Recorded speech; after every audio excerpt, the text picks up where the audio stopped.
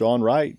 Thanks for coming on. Great. Thanks for having me. I appreciate being here. No, we were talking about it before the episode that you're the first person I've had on who has their own podcast. So I wanted to find out about the mechanics of it, how you do yours, because you understand what a labor of love it can be and how time consuming it can feel like. So do you edit your own podcast? Oh, yeah. Everything from nuts to bolts. Yeah. How does that work?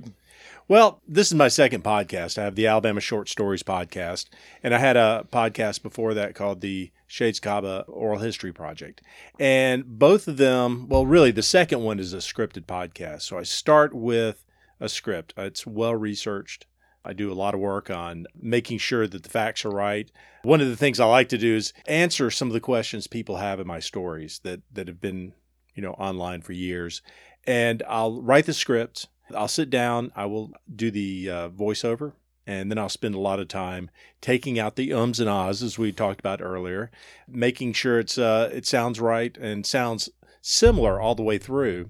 And then I'll try to find a little bit of music to go with it, and I like to do some sound effects every now and then. I've heard every now and then you'll weave one in. Yeah, it's really hard to find good sound effects. And honestly, I don't want to spend any money or very little money because this podcast is not a money-making endeavor.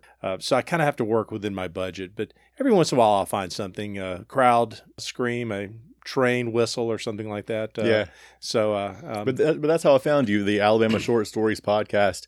And it reminded me a little bit of Mike Rowe's podcast, the way I heard it. I like it because they're short episodes. So if you're just on a commute to work, maybe your longest episode is 15 minutes, I would say. Correct. Yeah. I'd say most of them are about 10 or 12 minutes. Yeah. I love that because just on a quick commute, you can turn on an episode and like in your intro, it says, for those who are a little behind on their Alabama history. And that got me because I'm totally behind on my Alabama history. So I feel like I'm getting a new education from your podcast. I've really been enjoying it. Yeah, and part of the reason why I have the 10-minute episode and the reason why every season is only 10 episodes long is I knew I was going to have to put a lot of time into this. I didn't want to be committed to doing something every week because that wasn't going to be sustainable.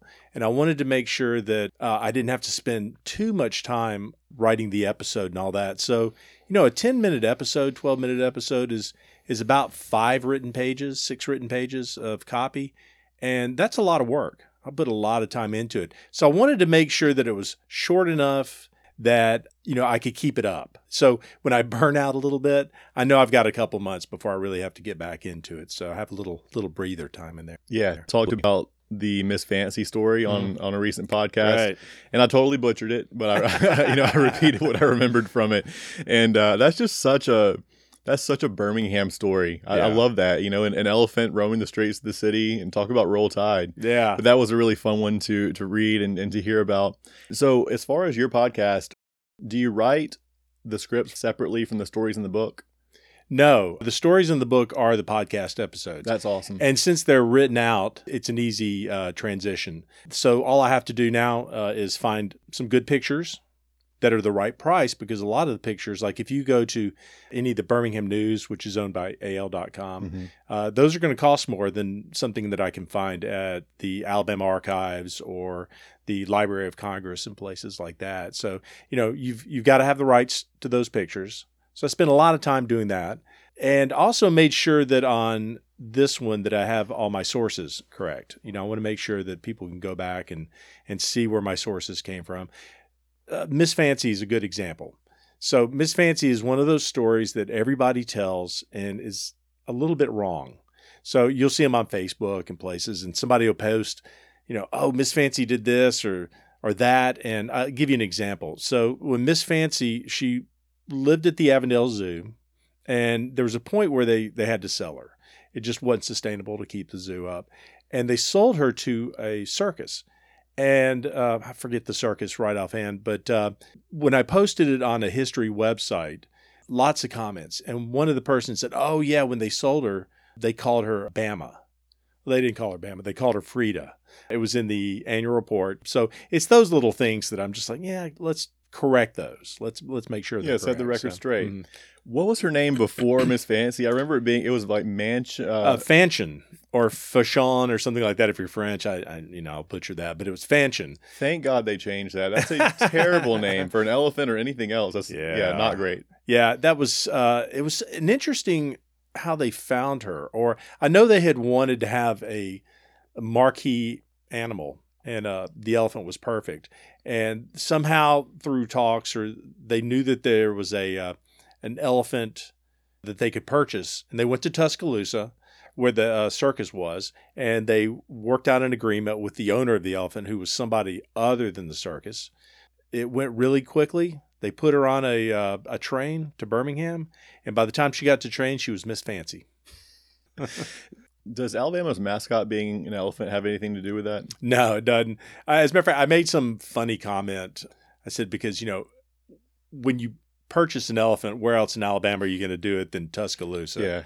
And then I had one person who posted and said, well, Alabama didn't use the elephant mascot until so many years after. And you're like, you're taking away all the fun. Yeah. You know? Man.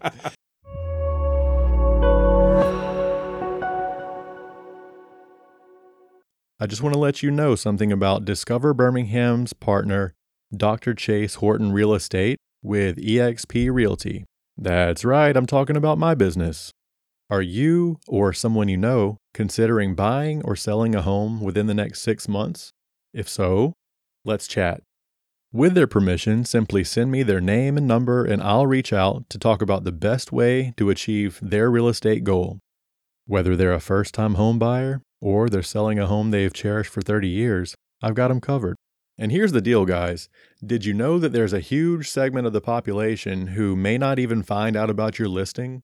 While some buyers with realtors may find out about your listing through the MLS or online searches, there's a huge local audience tuning into this very podcast right now. And when you list your home with Dr. Chase Real Estate, I'll showcase your listing on this show. That way, thousands of local listeners and potential buyers will discover your listing before anyone else. So once again, if you know of anyone who's thinking of buying or selling within the next 6 months or so, simply text HOME to 205-213-9720. That's HOME, HOME, to 205-213-9720.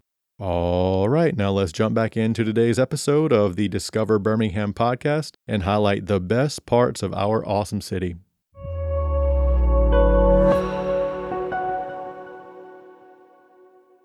I thought it was so funny to imagine her sleeping in the mattress factory. Actually, what it wasn't a mattress factory. It was the Birmingham Ad Club had a home show.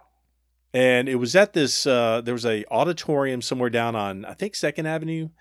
And it was named after an evangelist who had all these auditoriums around so he could tour around and go to these places.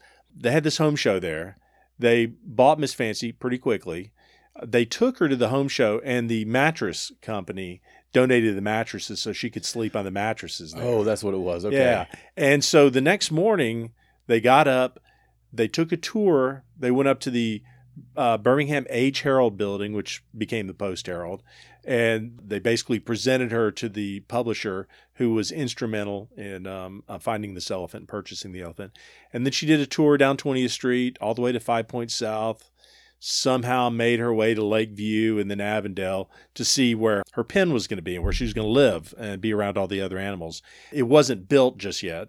So they took her to a lumber company that actually had a big space, and they built her a pen that actually was heated because it was during winter when they got her. So she stayed there until they could finish her pen and her place to sleep inside at Avondale. And I remember you mentioning that this was during Prohibition, and that the only way that she would take her medicine was with a solid amount of whiskey. Right. And I think it was it was almost like at least a pint or something that she would need. Yeah, it was a pretty large amount, and it was the officers who confiscated the liquor. They would donate the liquor to Miss Fancy so she could take her medicine. And her caretaker tended to get into it every now and then, as one would do. Yeah, sure. I think Birmingham has so many unique stories, and another one that stood out to me was about the botanical gardens. Mm-hmm. And for one thing, who would have thought? I didn't know that it was a driving range before it was a garden. Right. My friends and I go to trivia every Wednesday night, so we love little tidbits like that. Yeah, it was that was fun to find out. And I found that fact out just doing research on newspapers.com. And then you found out that the man who owned this driving range, and I think before that it was down on by Shades Creek, down off Shades Creek Parkway. But he fought it really hard because that was his livelihood, and he put money into it. He didn't want to move, but the city, it was a pet project for the mayor, so the city won out. And They eminent domained it. Yeah, and they I think he was renting it. I don't think he owned the property, but they were finding golf balls for decades afterwards. So. That was such a minor detail in the overarching story about the botanical garden. It was that I think it was called The Last Wish of a Dying Woman or something like that. Right.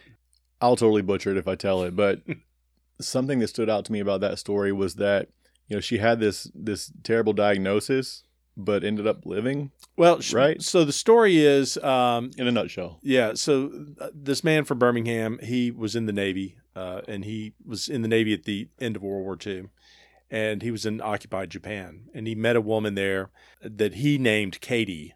She had another name, but they got married, and they moved back to Alabama, and she was a little worried about it because it was the end of World War II.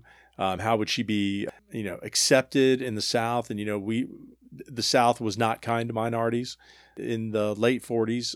But she came to Birmingham and really loved the city, and she became pretty popular amongst her friends about teaching, tea ceremonies. She loved to garden. Her husband, Jack, he struggled to find work, and he would go to Miami and some other places. And they ended up having 4 children, I believe. And somewhere along the way, she found out that she had a brain tumor. And she got sent to a nursing home in Atlanta that would take care of her. And her dream was that there would be a garden built in her memory in Birmingham, because she loved Birmingham. She probably knew she would never get back there. And that kind of took on a life of its own. I don't know what her idea was. She probably thought it was going to be, let's do a little small garden. Yeah. But it turned into this huge undertaking as part of the larger Botanical Gardens master plan, which probably included a Japanese garden, but it probably wasn't on top of their list when they started this. But then some garden clubs got involved, took on a life of its own. She was a big celebrity at it. She never came to Birmingham to see it. They started this project, and it turned into what it is today, and it's just huge. Yeah, that's one of my favorite parts of the Botanical Garden. It's so unique and it's beautiful. But obviously we'll get back into some stories at some point. But when you're writing, how do you decide what story you want to write about? Or does it just kind of come to you in a dream? Or is it people, you hear people talking about certain things and you think that'll be a perfect story? How do you pick it? So I've got a master list of every story that's popped into my head. Some of them, they're just not going to work out. They're not long enough. Like I've got this one story about, what is his name? Waldo Sermon, I think. And he's the inventor of PVC vinyl. Okay. Which can turn into records and stuff like that. But there's a lot of chemists and inventors that have made things like that. And you're like, this would be great. But that's a 30-second story. I need a 10-minute story. Yeah. So I can bundle some of those together. But I've got this long list. And I look at it and I stare at it for a while and I wait for inspiration to jump into my head. And I think, yeah, that could be a story. And then what I'll do is I'll start doing research. I use Evernote as kind of my catch-all file system. And I'll go through and I'll start looking for websites, doing searches. I'll put the stories in there. I'll find newspaper articles, which really has a lot of interesting information. Because if you can go to newspaper articles, you can usually change that perception everybody has. You can prove it, like the whole Fanchon story about what the elephant's name was.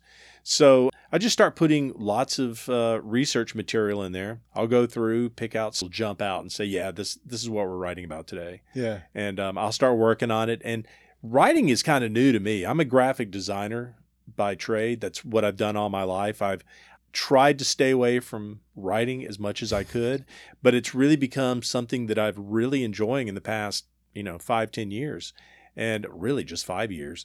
So it's difficult. I think writing is difficult in general, but I'll write a little bit, then I'll do another story, start writing on that, and then I'll come back to it. After a while, it kind of works itself out. And for some reason, it just falls into the 10 minutes. I'm not trying to edit it down to that 10 or 12 minutes, that's the way the stories fall out.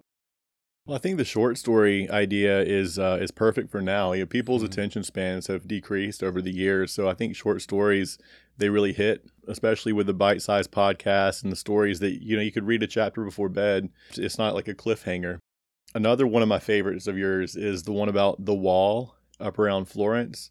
What's Tom's Wall? Tom's Wall. Let's That's call it it. Tom's Wall. Yeah, my wife's family is from around Florence, so we've been up there before. And as I was hearing the story, it's the same story that the man tells. When you come, he's there. Mm-hmm. Tom is, and he'll tell you the whole story about his grandmother and why he did it. And have you ever been? No. Oh man, it feels very sacred, for lack of a better term. But before we were going, my wife's aunt, who's very familiar with it, was like, they have a fertility rock there.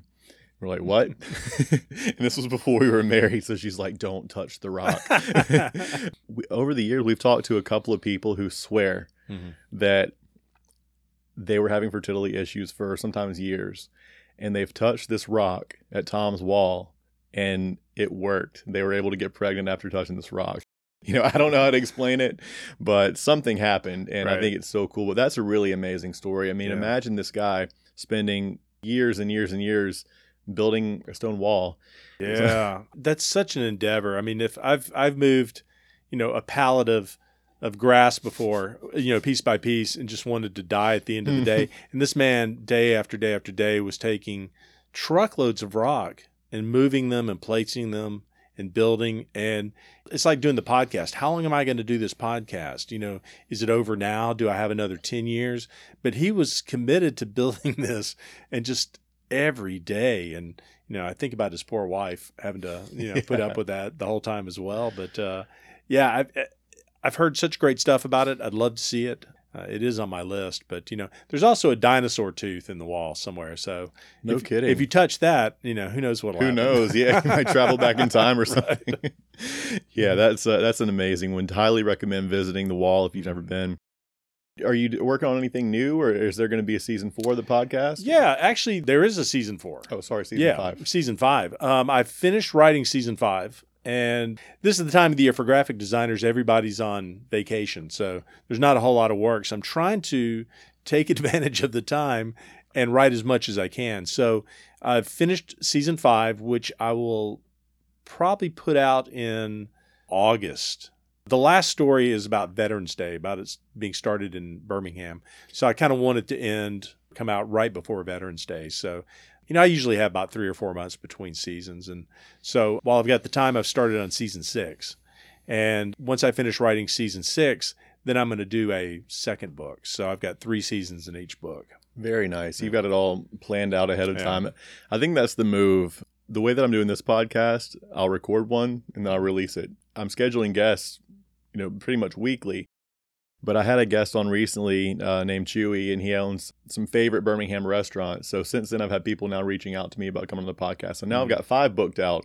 So that's how I need it. I want to have them scheduled ahead of time where I don't just have to record it and then release it, where I can have some kind of like in the pocket that I can release in case I'm out of town for a week or something like that. So really enjoying doing the podcast. Not many people have a podcast. Right. And when people find out that you have a podcast, they like to chat about it. So it's been fun as far as that goes. Let me ask you, why do you have a podcast? What's your, not necessarily an end game, but other than just enjoyment, which I think is valid, what's your reason for having a podcast?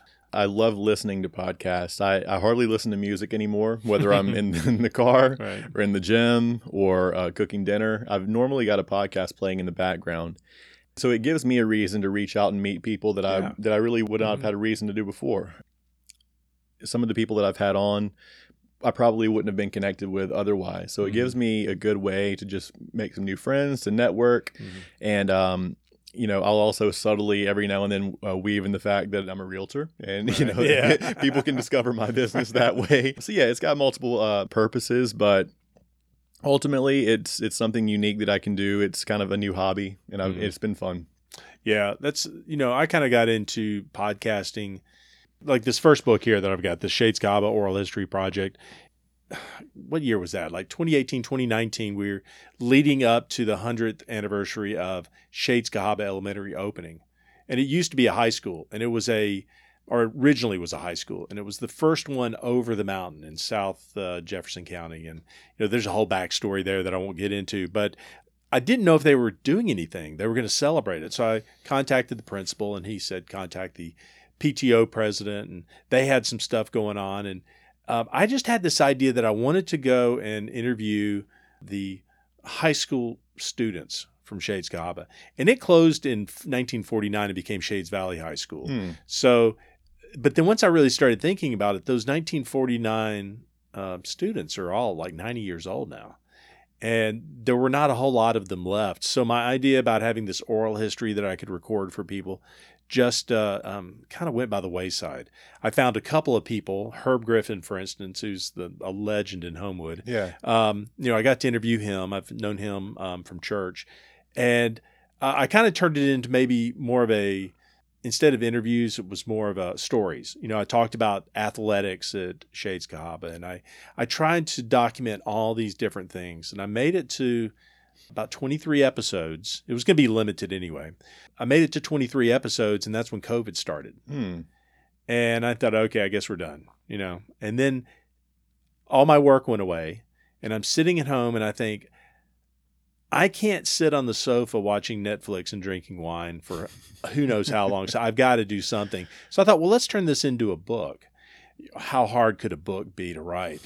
It's pretty hard. I would imagine so. Because none of the stories, none of my podcast was really written like a book. I had to actually go back in and re-edit and put it into some kind of book form. But I really enjoyed the process, and it was really fun. And now I've got a book that I could hand out, I could sell. You're talking about, hyper local. This is hyper local. Totally. And a lot of people bought it. It's been great. It's so much fun to see it on the library shelves, see it on Amazon. And that's kind of what got me going. After it all ended, I was like, I need something else to do. And I was like, I need another podcast. I like doing the podcast. How do I do it? And that's how the Alabama Short Stories podcast came about. Yeah. I did want to get into the First 100 Years book. Mm-hmm. I haven't listened to that podcast. I actually didn't know about it. Yeah. I knew you'd written the book, but I didn't know there was a podcast attached. That's going to be one that my mom will love. My mom is huge on old Alabama history. She loves it. She's big on ancestry, and she's me too. she's traced our lineage back to old Cahaba, the town, and she's connected it to the McElroy family and how they were in the fabric business. And she loves tracing and researching. She's part of study clubs, and she's part of the DAR, and she's just like a history buff.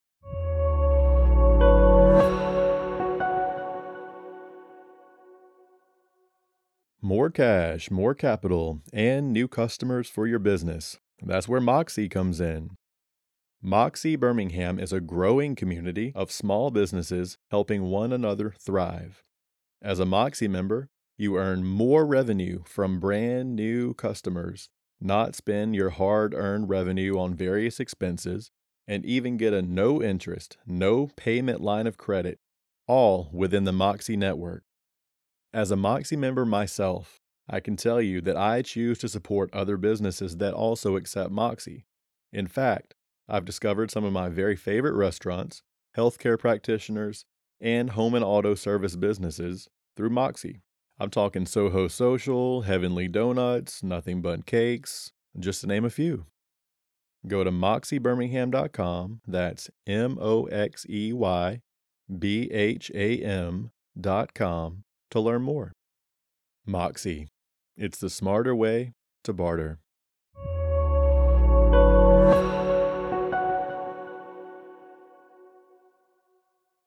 I remember I do a lot of stuff with scouts, or I used to do a lot of stuff with scouts. And we would have to do presentations for this one wood badge thing that I did. And I remember somebody saying, you keep saying so. Like I go, so, the next so. And I'm like, oh, I can't do that. And besides, if you do the ums and the ahs, it's a lot of editing work. It's a ton of editing work. I'll typically go through and remove most of them, whether it be from myself or the guest. But it's made me very conscious of how I speak. And I haven't mastered it yet, but I've noticed that I am now more aware of my filler words, partly because I know it's going to save me a lot of time on the back end while I'm editing, but also because My last guest was named Lee Pantazis, and he owns Gus's Hot Dogs. Yeah. Awesome guy. He is so well spoken, and he was talking to me about it after, and I was asking him how you avoid saying and things like that, and he said it's the Barack Obama system. He says that a pause for effect is a lot more engaging. It kind of brings the audience in than an filler word. So if you just pause and don't fill that void, then it makes it more engaging to listen to. I think he's right. I would think that the pause gives you a chance to think about your thought, because the filler word is really that we're going, what's that next word I want to say? The pause would take that out, I would think. What I noticed personally is that I have podcast PTSD, because my first podcast that I did with my old partner when I was a chiropractor, and I love him. He and I have been friends for a long time, and he's an absolute legend. But when we get on the mics, he's kind of he's like a bulldozer, like if a thought comes into his head, doesn't matter if you're in mid-sentence or not, that thought's coming out. So when I was doing that podcast with him, I would have to throw in a filler word to let him know I wasn't done with my thought, in hopes that he wouldn't try to butt in. So I kind of had that on the Shades Cahaba podcast, the Lunchroom Lady edition. I knew more about this man's grandmother than he did. And so I filled him in on a lot of the history before we started talking. I said, you can present this as your own, so I don't have to. And then he just kind of went off and started making things up. It's like, okay, let's go. Let's try this again. I think it's awesome to be aware of the history, especially around the area that you're from, especially in short bits like you have. I'm sure that's a pretty good party trick. I bet people like talking to you at gatherings because you know a lot about where you are, and just simply knowing a lot about the location that you're in is interesting and engaging to talk to. Are there any stories that stand out as far as the ones that people had the most questions about? I don't know if people have most questions about it. Maybe it's more of the people don't know the story. I have a tendency. I've got some friends I go hiking with, just at Red Mountain Park or wherever. And when I go hiking or we go mountain biking, I tend to talk a lot. I don't know if it's the blood going through my system, but I'm just talking. And I'll start telling these stories and things like that. And it's usually people like, oh, I didn't know that. I didn't know about Miss Fancy and kind of her background, some of the little details. And it might be too much for them, but they put up with it. So I just don't think people know about the history around here or the rest of the state, which I'm trying to do. A good bit of my audience is Birmingham. I'm surprised that it hasn't really grown in other places. And it's probably because of Facebook and the places I'm able to post the story. I don't know if maybe the people in Huntsville are, listening to it as much. I'm trying to get more in about Mobile, which is where my mom's from. There's some interesting stories down there. Yeah, I enjoyed the Joe Kane story. Yeah, and I've got another story. We're going to talk about the Clotilda and Cujo Lewis, and which is kind of the beginnings of Africa Town and Plateau in the Mobile area, because my mom grew up in Pritchard, and she lived right on the edge of that. And that was something that I had no clue about up until recently. Not that, you would tell a 10-year-old all about the history of Pritchard, Alabama.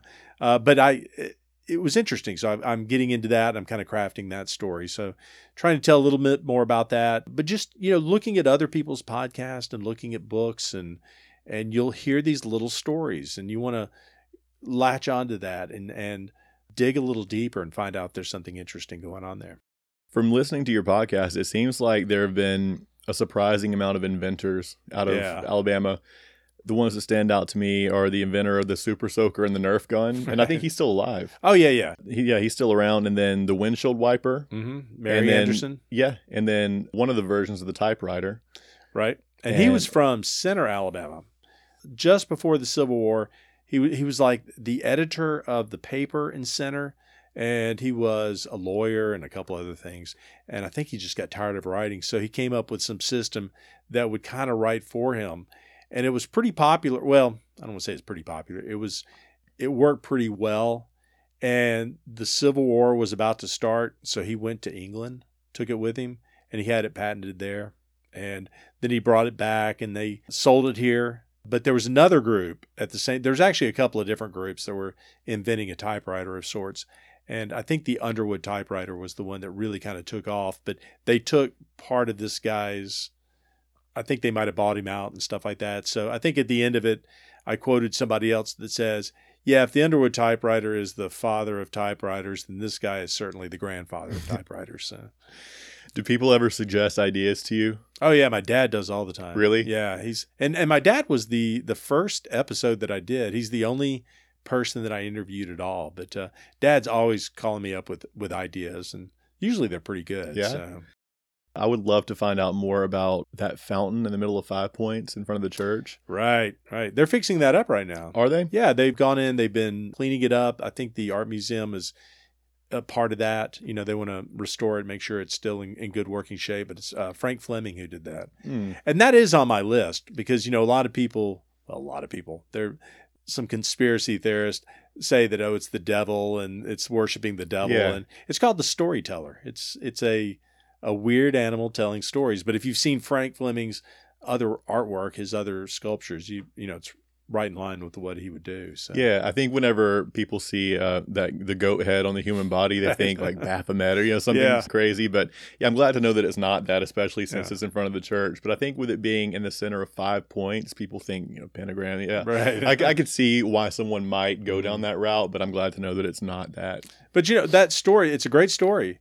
It might be a 2-minute story. I don't know if I can get 10 minutes out of it. So it's sitting there in my to-do list, wondering if one day I could put it with something else. Is there another story that'll go along with that? And I found that's been a pretty good way to extend my stories.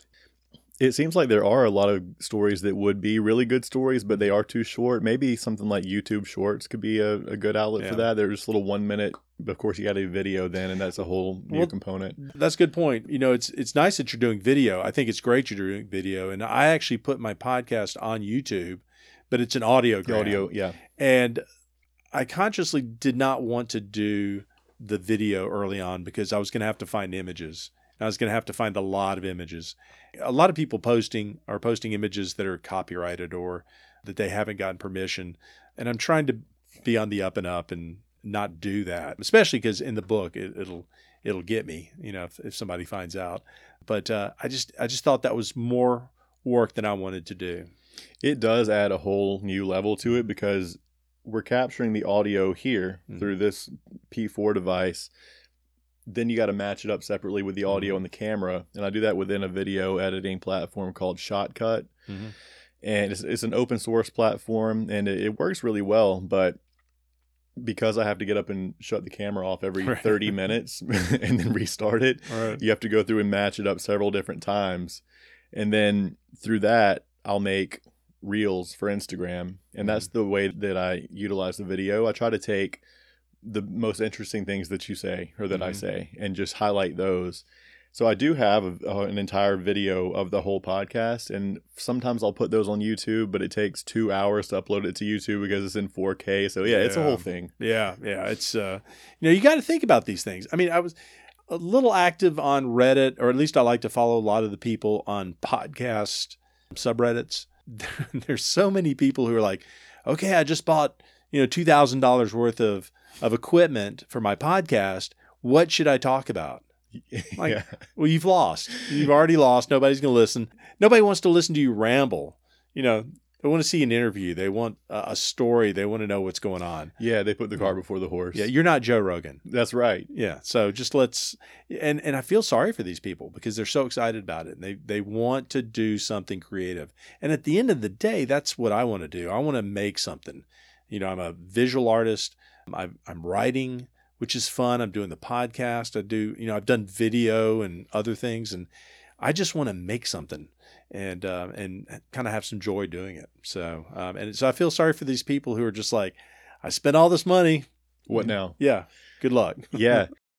I like the history aspect of it because it will always be relevant. Yeah. Someone might discover your podcast in 15, 20 years. It'll always be relevant because it's history. One of my favorite ones was about the go to church or the devil will get you sign. Yeah. That's great. And when you said that they almost changed it to Paul Bear Bryant walking on water, I was like, that's so Alabama. Yeah. And in my mind, I always see that sign. For some reason, I want to think that it's been there since I was a child. Mm-hmm. But what did they put it up in, like the late 80s, early 90s, I think it was? When? Yeah, it was. It's pretty new. And you're just like, okay, well, I love seeing that sign. I look forward to seeing it. And when it fell down, it took them a while to put it back up. And I think everybody was a little distressed that it was not going to be put up quick enough. But my favorite part about the story was once I got into it, I'm like, can I get 10 minutes out of this? And I started doing the background, and you're like, oh, the devil wasn't this guy's own property. It wasn't like he created the devil. It came from the tan car gas stations in Montgomery. They had their Red Devil oil, and it was posted outside the gas station. So that was their mascot? Yeah, like a tiger in the tank kind of thing. That was their mascot. And I think once it all shut down, somehow he came up with it and he put it up. So, I just loved, hearing that story. And also the man's story who, he was a civil engineer. His company helped build a lot of the interstates, probably the interstate right there in front of that lake where the sign is. So it was interesting hearing all those stories and finding out where the devil really came from. Do you have a favorite story that you've worked on? Well, they're all my children. Isn't that what we're supposed to say? 100%. One of my favorite is the first one I did. And it really kind of is what put me on this path, was the interview that I did with my dad. And that story was about the Bear Bryant Call Your Mama ad for South Central Bell. And the reason why I wanted to do it was I kept seeing these stories on social media, and people would tell it, and they would tell it wrong. How did it get started? What was going on? Well, my dad was the creative director for Lucky and Forney advertising at the time. He was at a supper club, and one of his good friends, huge Alabama fan, just knew everything Alabama. And just as a passing story, he said that when the freshmen would come on campus, Bear Bryant would make them sit down and write a note home, let their parents know that they were doing fine. Actually sending a card, because, back in the day, I guess having doing long distance was expensive. Yeah. He said that. He thought that was a great idea. He brought it back to his team of writers, videographers, and others. And they wrote this story about him having them sit down and call their parents or write their parents. And it was actually one of a number of commercials, none of which we remember to this day. They were just throwaways, I guess. And as Bear Bryant was doing his bit, he said, hey, can I add one more part? I wanted to try something different. And they said, sure. And that's when he did his, I wish I could call my mama. And, and it just blew up.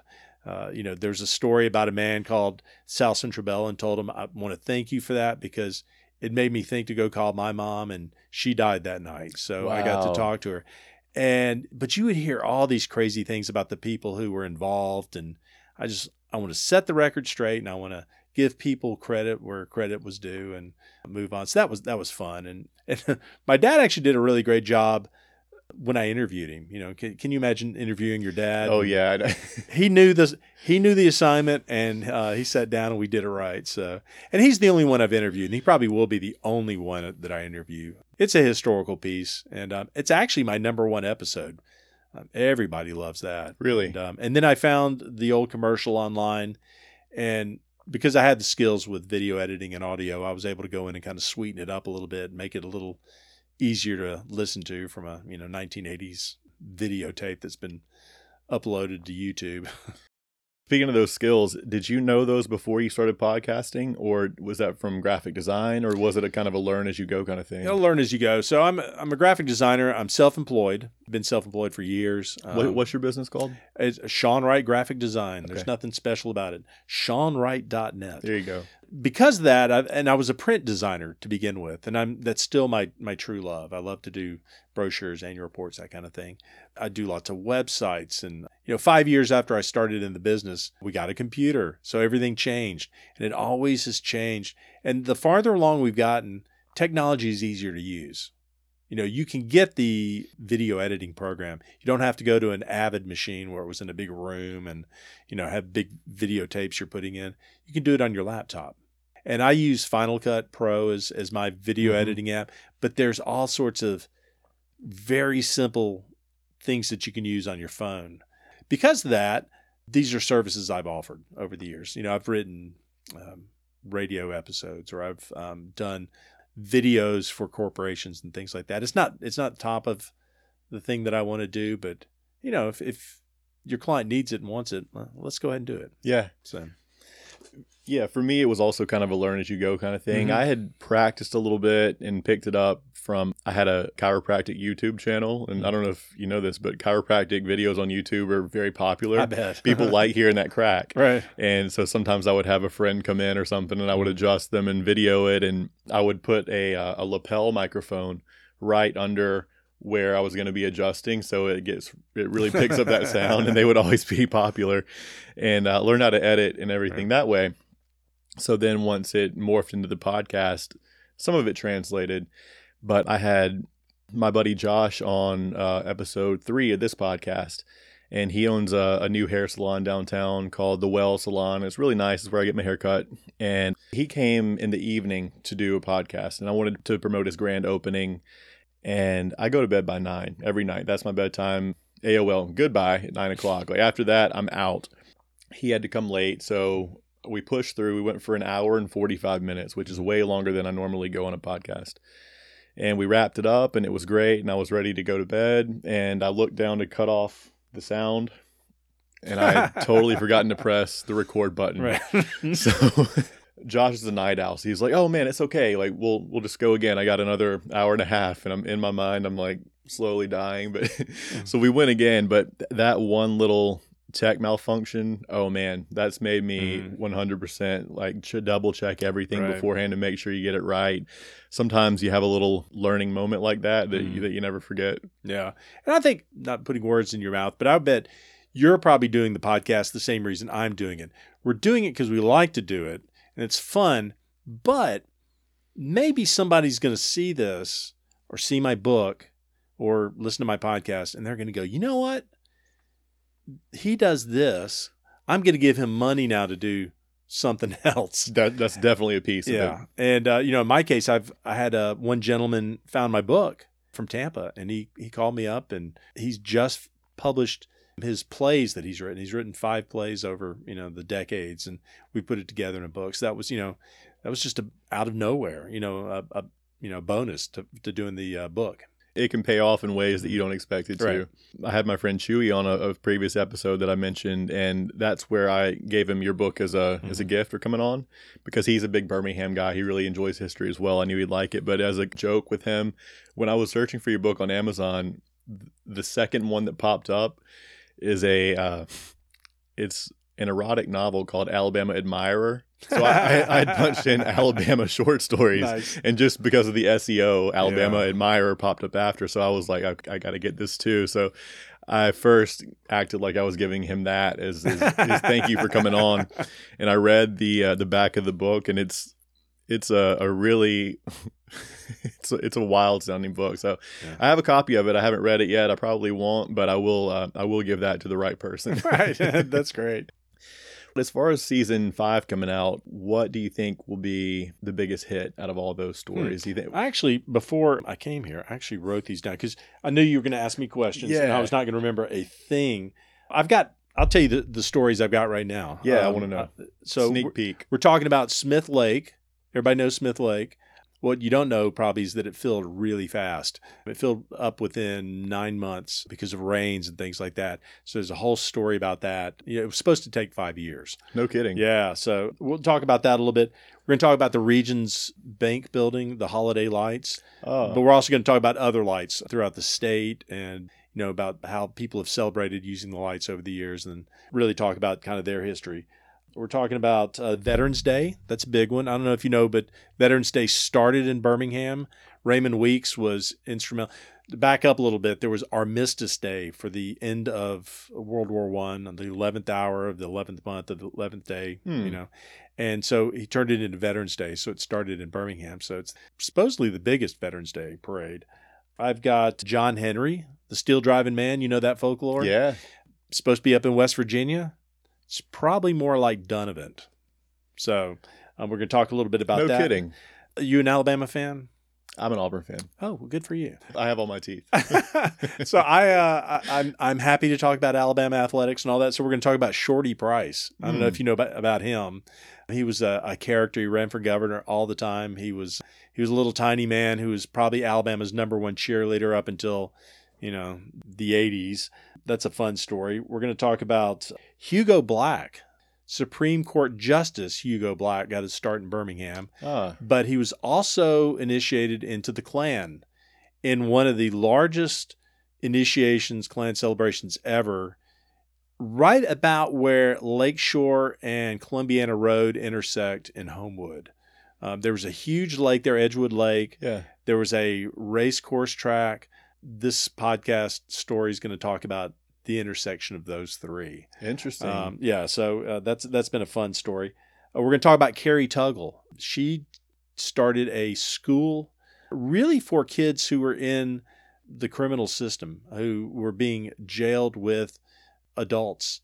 So she started the school for these children over in Enon Ridge, which is kind of close to North Smithfield, somewhere around there. And she started this school that really gave hope to a lot of kids, and some really good people came out of there, like A.G. Gaston. He came out of there. We're going to talk about Harper Lee and Truman Capote. Oh, that'll be a good one. From Monroeville, right? Monroeville, yeah. They were friends growing up.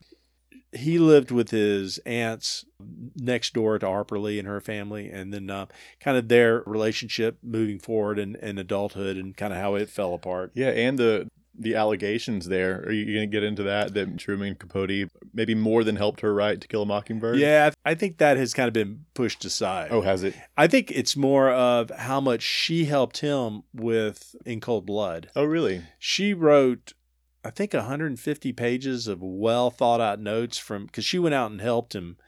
He ended up, I think he dedicated the book to her and his friend, but did not acknowledge what she did for him in that book, because he was really mad by this point, because he'd been a writer for years. She wrote this book, To Kill a Mockingbird, and it became wildly successful. So he just couldn't handle that. That's a good one you can set the record straight on. Yeah. And then the last story is about Sam Zemurray, the Banana Man. He was about this Jewish immigrant who ended up in Selma, Alabama. He found that bananas were coming into the port of Mobile, found out that they were throwing away what they called ripes, the ones that would not make it to market. So why even take it out? Yeah. And this is, 1800s, late 1800s.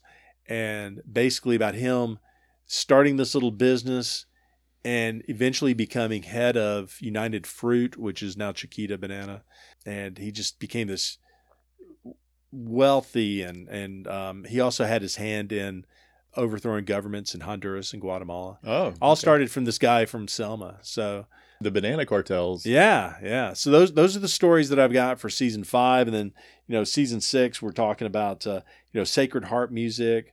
We're talking about Cujo Lewis, the Good Roads movement, about improving the roads throughout the state. Mm-hmm.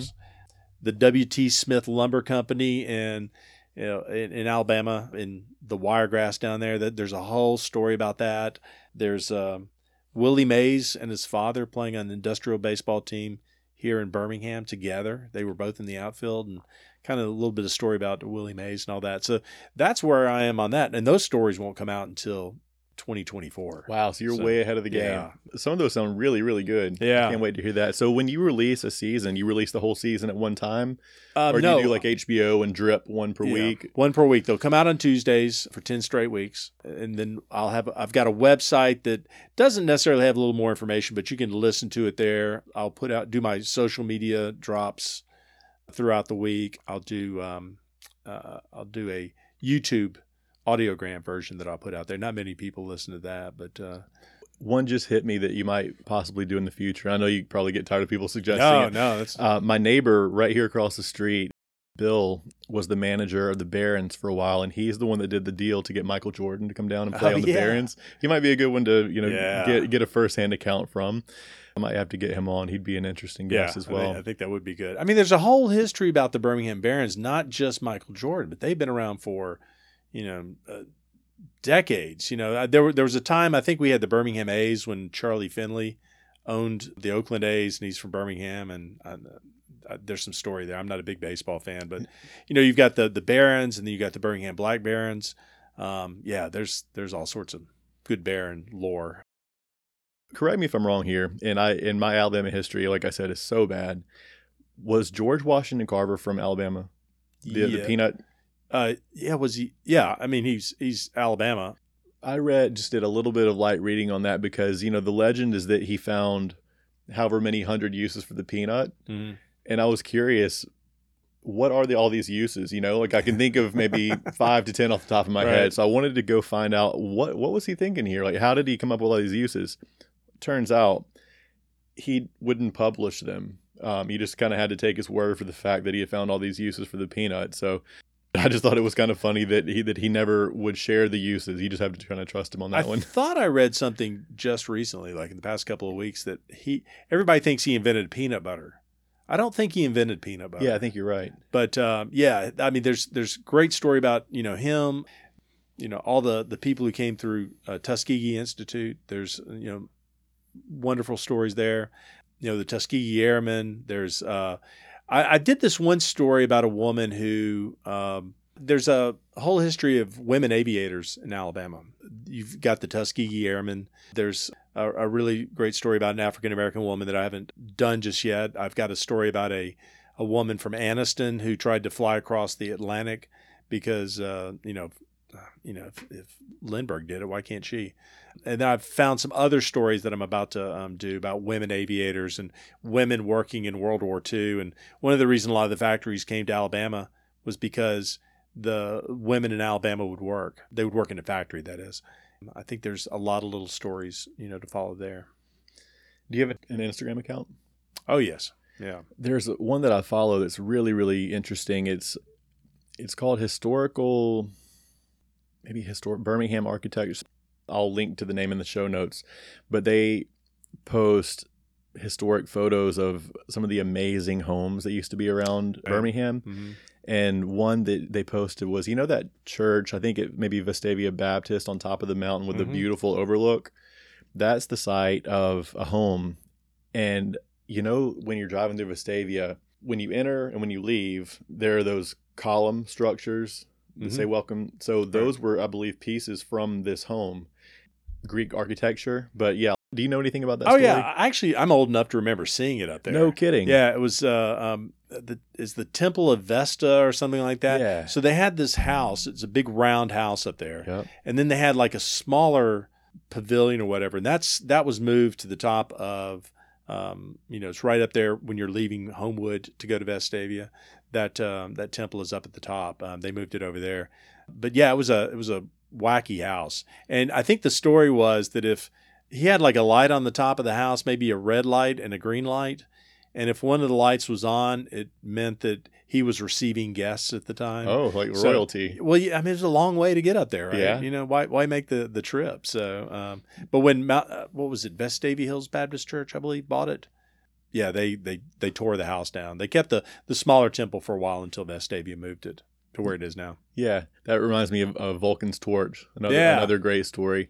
What was it? The light on top of this torch would be red if there had been a fatal car accident. Is that how it worked? Have you ever seen it? I remember seeing it when I was a kid. Yeah. We could see it from my porch growing up in Homewood during the winter when all the leaves were gone. Yeah. But that was a great story. The story about Vulcan being at the World's Fair, or I forget what the name of it was, but it was in St. Louis. They brought it back. They didn't put it together for a while. It sat by the railroad track. Then it went to the fairgrounds for a while. They put it on wrong. The arms were wrong. And then in 1939, I believe, they built the base. I think it was the WPA project, Works Projects Administration. Mm-hmm. And they built the base. They put the statue up on top, and it sat there for a while until was it the Junior Civitan? Was that the group? They had a safety commission, and they wanted to do something to stop the deaths on the highways in the Birmingham area. There were too many. I guess this is before seatbelts. This is, people were dying left and right. So they wanted to do something. So I think one of the first ideas was to put a light on the flagpole outside of maybe the West End Library. Mm-hmm. And they went through a couple of those variations. Let's put a light maybe on a building downtown. And somebody came up with the idea about let's put it on Vulcan. Let's take that spear that is in his hand, and we're going to wrap this metal cone around it with neon lights. And at the base of the statue in the guard shack was a little switch, and if they heard that somebody had died, they would switch the red light on. I guess it would stay on for 24 hours or maybe for the rest of that day, and then it would go back to green. And then when another death happened, they turned it on. So it was a temporary idea that turned into a long-term thing. When they took Vulcan down to refurbish it and make it better, there was people were screaming. They wanted the popsicle light back up on there, but I'm glad it went away. You can see it now in the museum. It's there. Really? Yeah. So you can see what it looks like. Yeah, it was a little morbid. It is. Yeah, I remember being a kid and seeing that. And my parents told me what it meant, and it was it had an effect. Yeah. And I think it packed a little bit more punch than a drive safely sign. Right. Yeah, it did. And people loved it. There's some old people that they were so disappointed it didn't go back up, but we can move on. Yeah. It was temporary anyway. It just kept going on and on. Anything else you want to talk about? You want to wrap up? Yeah, well, again, I appreciate you having me on here. It's I love doing this. I love the stories. I like hearing other ideas for stories. I've got a long list. I don't know how long I'm going to do this. I know I'm committed to at least 6 seasons. I'll have another volume. That's why I actually wrote this. It's volume 1 on here. That was kind of a way to make me keep going so I could do another book. And, the beauty today with technology and all that was I was able to do this. It's on Amazon.com. And I was able to do it because they do print-on-demand publishing. It's when you order that book, when this book is ordered, they print it out. When you don't have to have a big inventory. Right. When you go through traditional publishing, you really have to. I think some of them will say, well, you got to buy 3,000 books. Yeah. I don't know if I'll ever sell 3,000 of this book. It'd be great if I could, but that's not really why I'm doing it. I'm just trying to get it out there. But I'll do it volume 2. And then we'll take a look and see what else I want to do. There might be more stories because you keep thinking they're going to run out. They keep popping back up. And I'm actually getting better at writing, I think. I was an awful English student. Yeah. And I'm getting much better at it, and I'm enjoying it. I'm enjoying the process. I do have some books I'd like to write, which might be a pipe dream. But would they be kind of in the same vein of historical Birmingham or something totally different? Something totally different. I've got one story about one of my relatives who was in the Civil War, and he was captured. I think he was like 17 years old, and he was sent to prisoner of war camp, and he got out by agreeing to join the Union Army and fighting the Indians out west. So I've got a fictional story based around that, and then I've got this young adult idea about aliens and middle school kids that I really like, and honestly, I'm enjoying the process of figuring out the story. And, writing it, I don't think is the end game. I think for me, it's just the process. So that one's nonfiction?